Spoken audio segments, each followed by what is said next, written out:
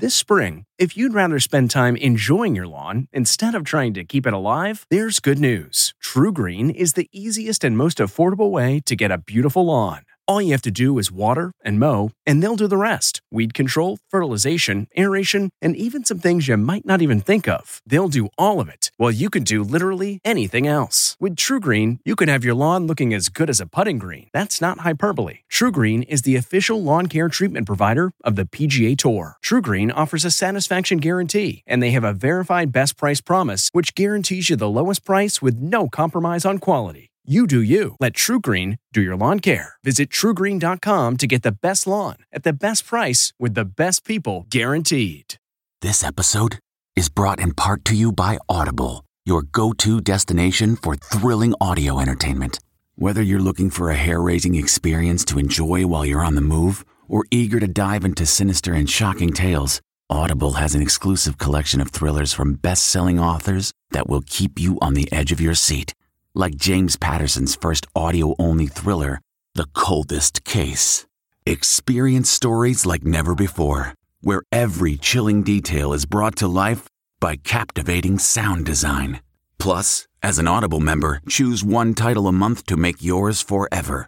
And now, new members can try Audible free for 30 days. Just visit audible.com/WonderyPod or text WonderyPod to 500-500. That's audible.com/WonderyPod or text WonderyPod to 500-500. Every generation has that one really terrible case that we don't have any answers to. On August the 4th, 1892, Andrew and Abby Borden were hacked to death in their Fall River, Massachusetts home. Suspicion turned to the people in the house.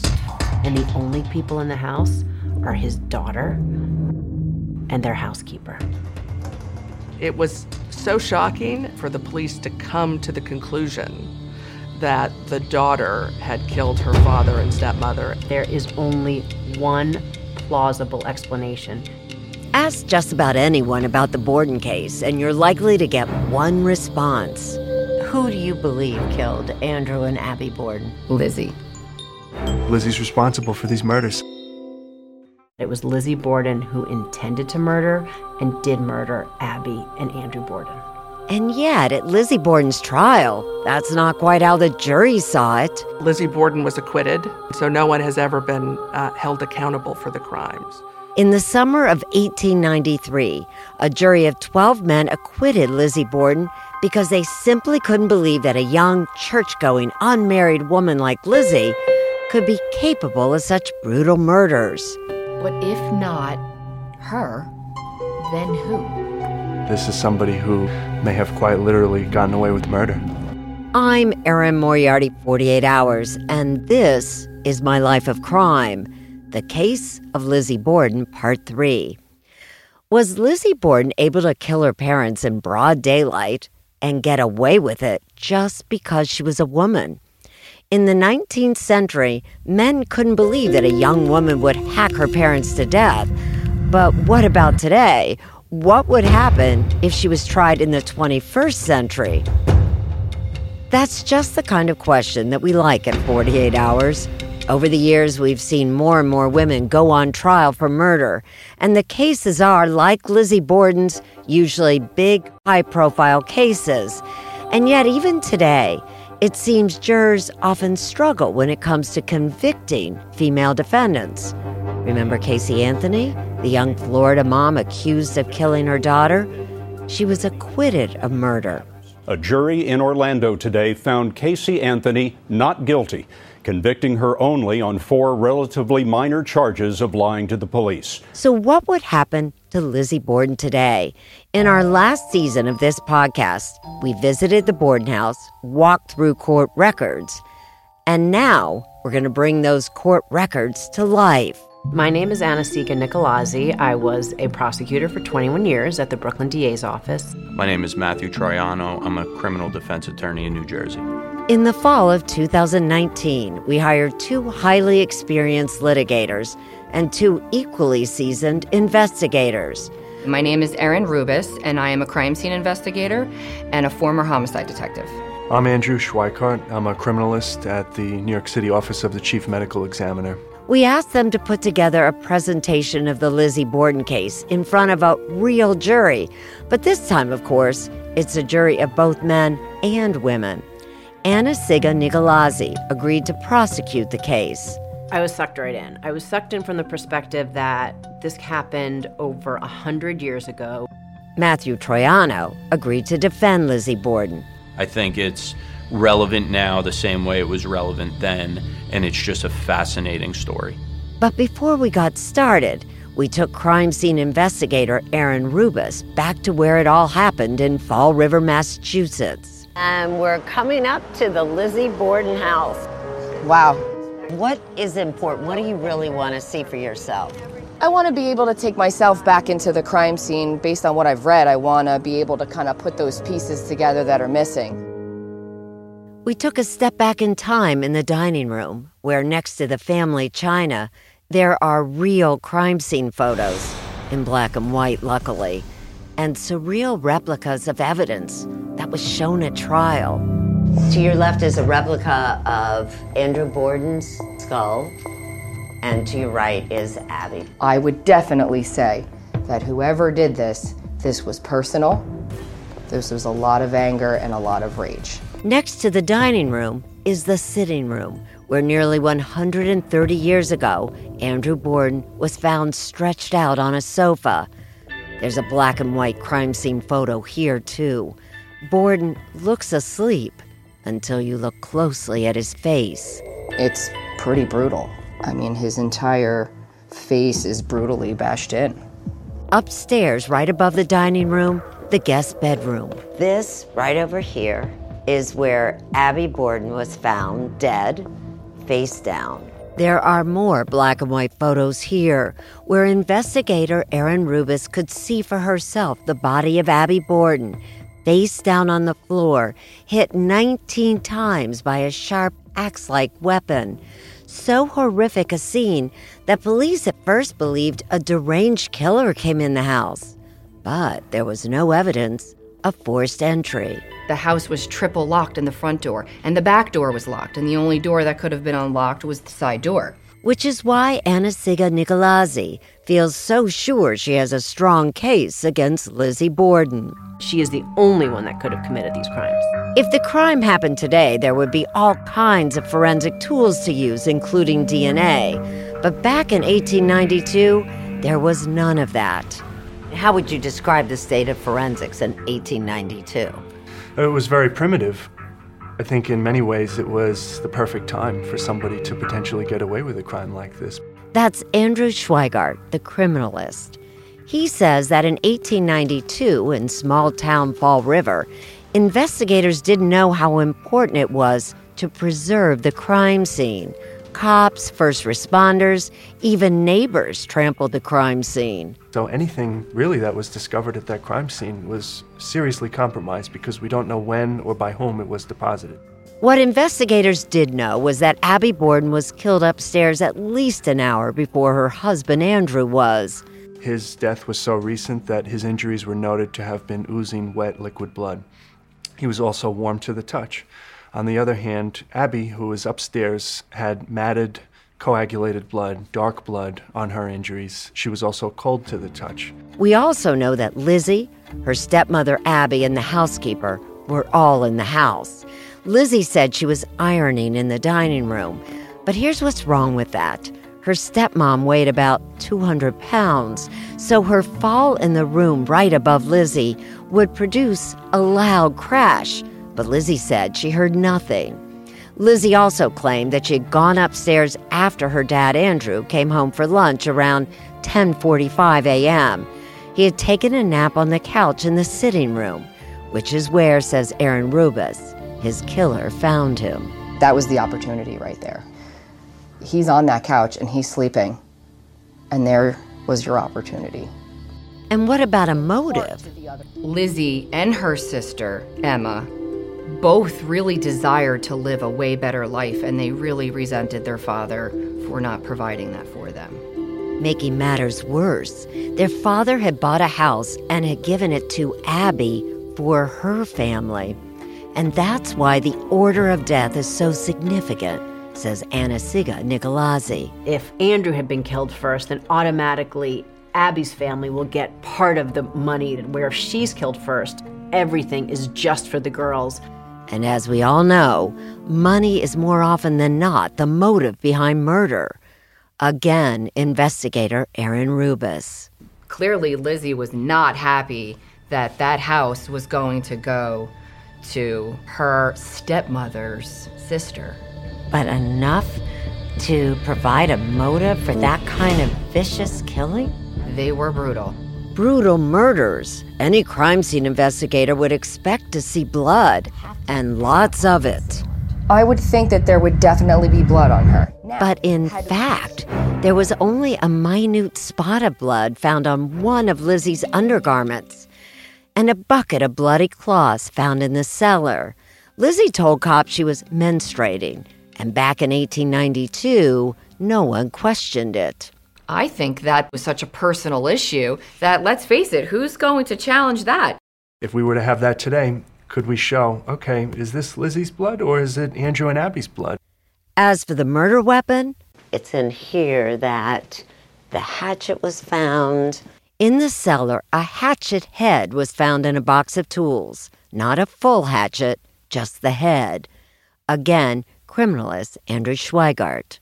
This particular hatchet head almost looked like it had been deliberately covered with a layer of ash. The hatchet head had a 3.5-inch cutting blade that seemed consistent with the wounds found on the victims. And while no blood was found on it, investigators decided it had to be the murder weapon. She could have quickly rinsed off that hatchet head, thrown it in a pile of ash to obliterate any lingering blood, and then just tossed it in the cellar to make it look like an old piece of junk. I mean, there are endless places in this house to hide stuff. And that's really the case against Lizzie Borden. She had the motive and opportunity, but there was little physical evidence to connect her to the murders. That's the case the jury heard in 1893, and that's what our jury today will hear. This is the case of Lizzie Borden. Good morning, everyone. Anna-Sigga Nicolazzi for the state. It was a hot summer's day. Matthew Troiano, defending Lizzie Borden. Good morning, ladies and gentlemen. They're about to deliver their opening statements to 8 jurors, 4 men and 4 women.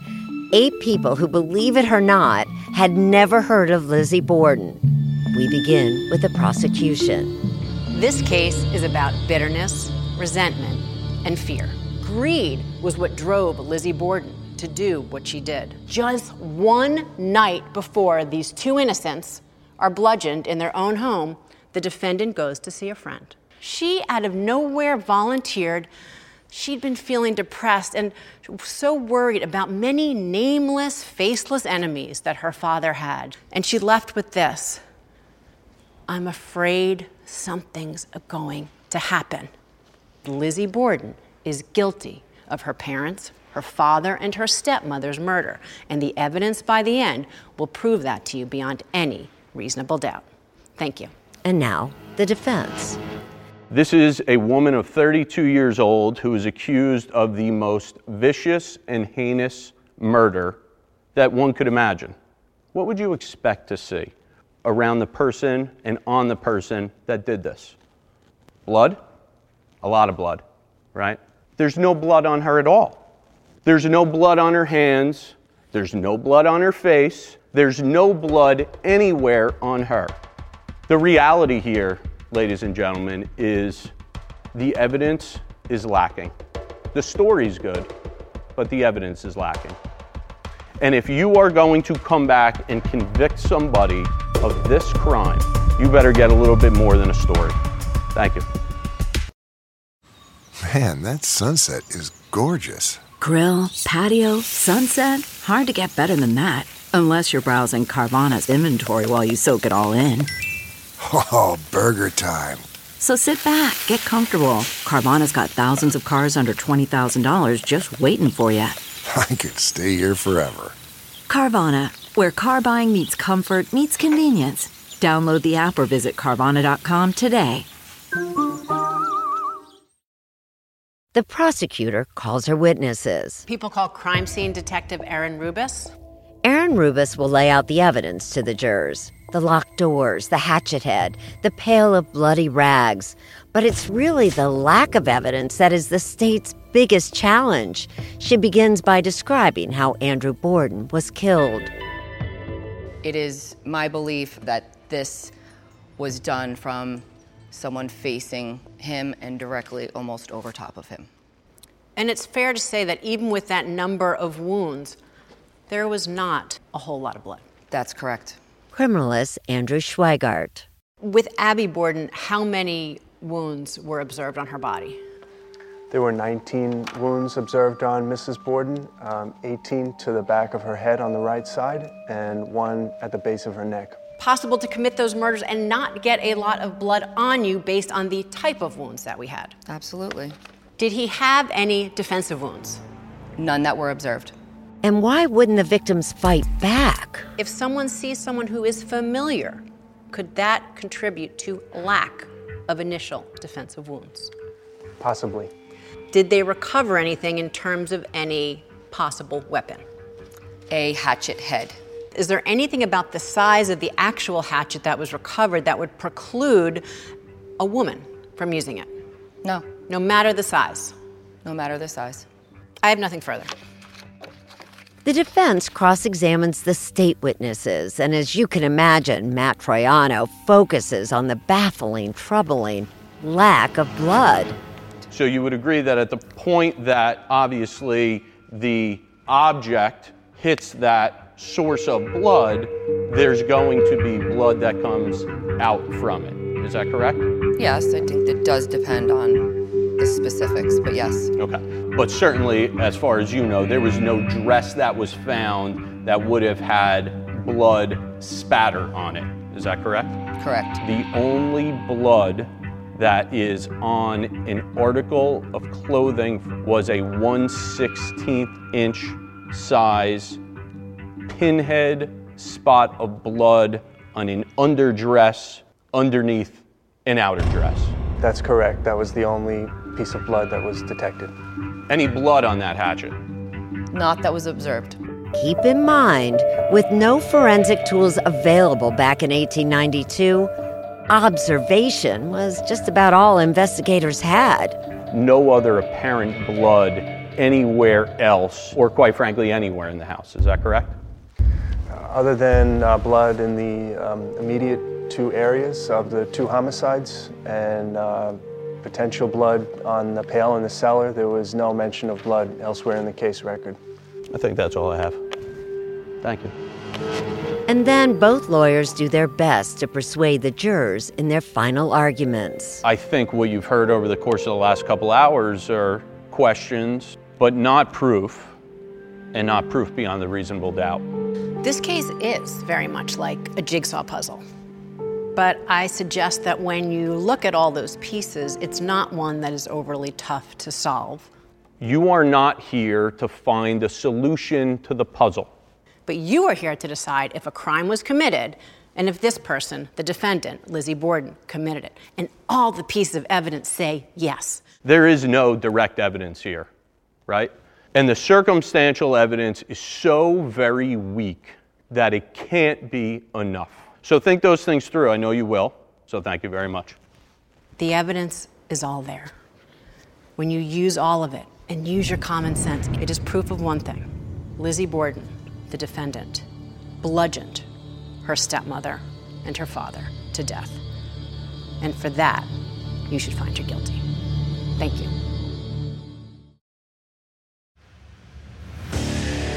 What makes a life a good one? Is it the adventure you have? Or the friends you find along the way? Maybe it's pursuing your passion while striving to protect, defend, and save what you believe in every single day. So, what makes a life a good one? In the Coast Guard, we think it's all of the above and more, but you'll have to find out for yourself. Visit gocoastguard.com to learn more.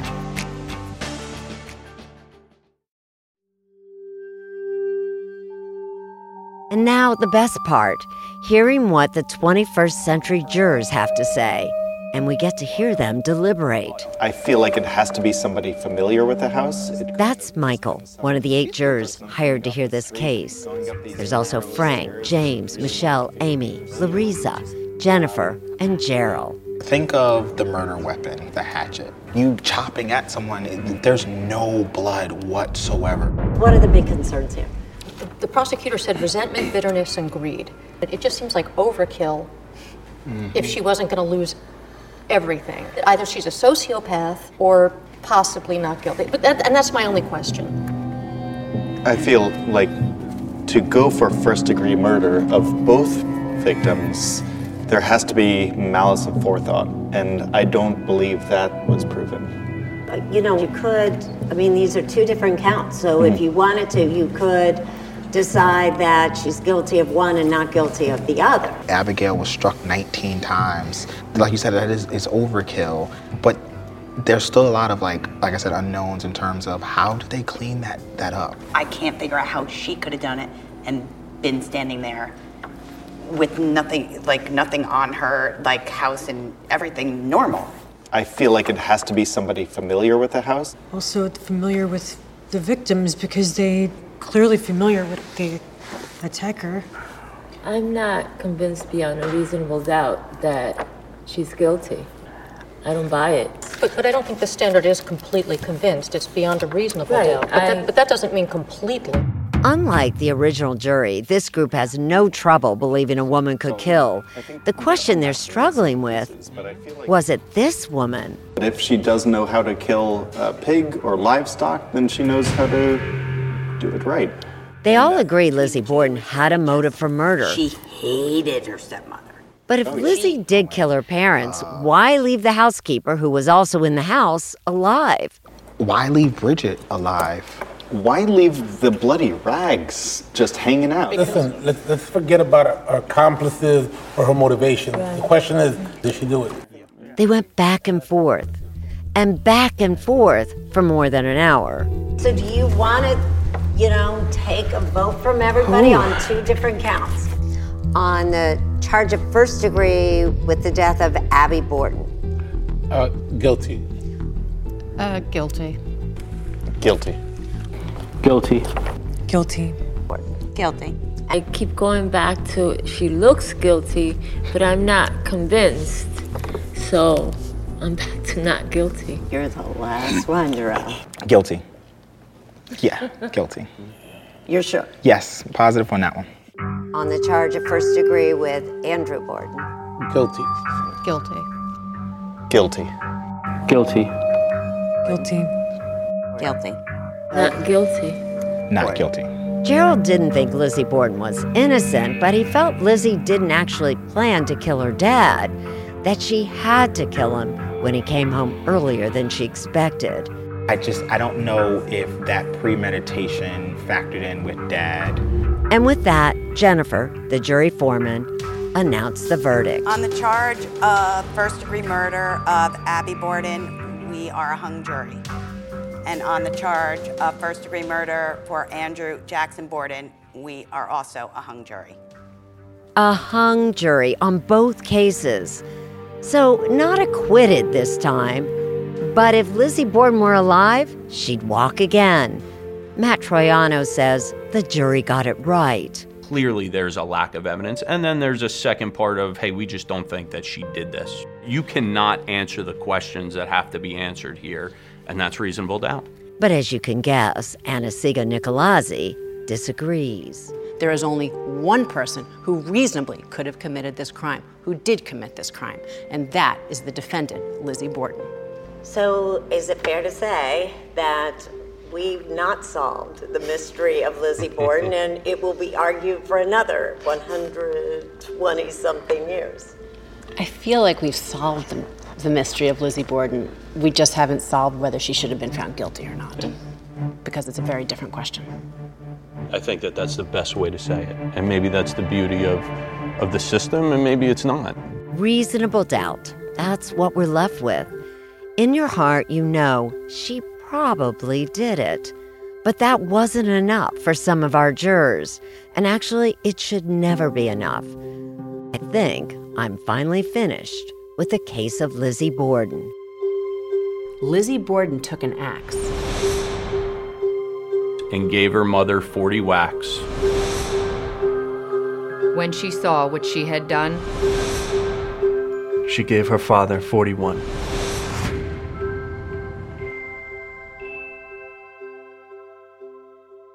I'm Erin Moriarty, 48 Hours, and that's my life of crime. A special thanks to the 48 Hours team, as well as my producers Sam Egan, Alan Pang, and CBS Audio. Subscribe on Spotify or wherever you get your podcasts, and follow us on Twitter and Facebook at CBS Life of Crime. We'll see you next time. It only takes 2 minutes of sheer horror. A new Paramount Plus original docuseries. We were dealing with a serial killer preying on elderly women. A cold-blooded killer hidden in plain sight. He was suffocating people with the pillows. Leaving corpses all over Texas. How did it happen? I was responsible for her. The guilt is immeasurable. They covered it up. Pillowcase Murders, now streaming exclusively on Paramount Plus. Hi, this is Jill Schlesinger, CBS News business analyst, certified financial planner, and host of the Money Watch podcast. This is the show where your money is not scary. It is a show that's all about you.